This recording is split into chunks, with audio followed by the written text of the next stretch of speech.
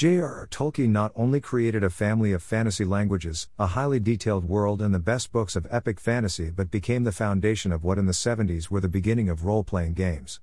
The class Ranger, the race of Hofflings, are purely because of the books of Hobbit and Lord of the Rings, while the race of dwarves have been highly influenced by the books. Only the elves took the appearance of the medieval fairies and were of medium to short height and slightly built. Role-playing in the world of Middle-earth has seen three main attempts.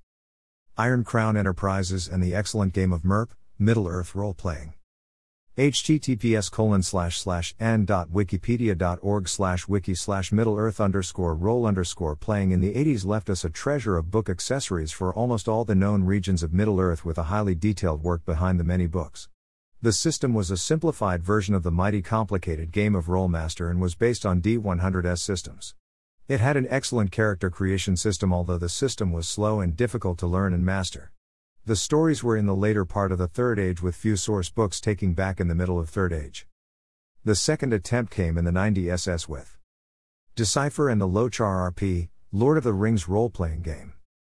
https://n.wikipedia.org/wiki/the_lord_of_the_rings_role-playing_game. It was based on their own D6 system with many nice ideas like character progression and a career-like path that the character could either advance in one class or change if it had the necessary stats and skills. The books were decorated with artwork from the movies that were then a great success and had few source books available, but it was quickly discontinued, although I believe with proper playtesting and a new edition it could be very nice. The last attempt came in the 10s from Cubicle 7 and the excellent Adventures in Middle-earth. https://www.cubicle7games.com/our/game/adventures in Middle-earth/. The company took a different approach. It created both its new system, a complicated set of rules incorporating many innovations that tries to emulate the feeling of Middle-earth, and created rules based on the successful D&D 5e rules. The books have fantastic artwork and the setting is between The Hobbit and Lord of the Rings stories set in Erebor in the vast plains in the southeast of it. There are few source books of the nearby regions, but not as many as for MERP. I wrote all these to introduce the reader to the concept of role-playing in Middle-earth as seen for the last 40 years through three different games. The common features of the three games are that all of them focus on the last part of the Third Age and try to tell stories that are around the great epic tale of the Fellowship of the Ring. The problem of all of them is that Middle-earth is a very confined world in RPG terms. Magic is very low to non-existent except magic of the land, certain beings and of some moments, and also there are vast regions nearly unoccupied for adventurers to have any chance of visiting.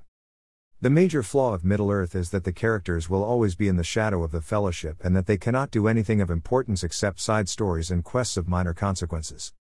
Another problem is that all of the three attempts neglected the vast history of Middle-earth, abandoning thousands of years of events from the First Age, the epic battles with Morgoth, to the Second Age and the Númenóreans, and the Third Age and the new battles with Sauron and the kingdoms of Arnor and Gondor.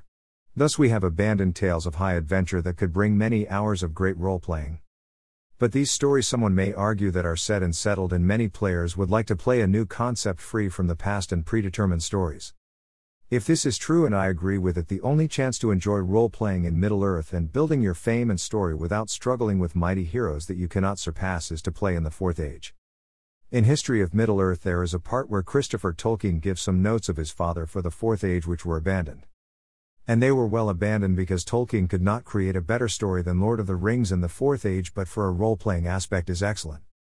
I would propose setting the timeline at 200 FA when Aragorn is long dead and his son had a long rule while his sisters had married with notable nobles and all the kingdom is in peace and prosperity.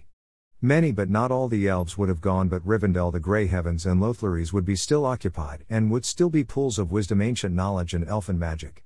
Moria, Erebor and the Glittering Caves would be the main dwarven holds, and the enemies of the good people would be long gone or driven further east.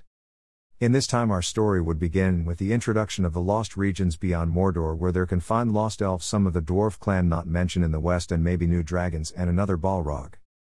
The characters will be tasked to explore, guard and investigate these new lands and people, and so the new tales would unfold, letting the characters battle the new evils that are rising to the east.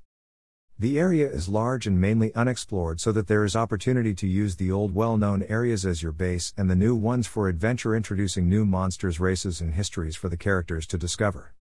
The same can be told about role-playing in the world of Dragonlance, but that's another post.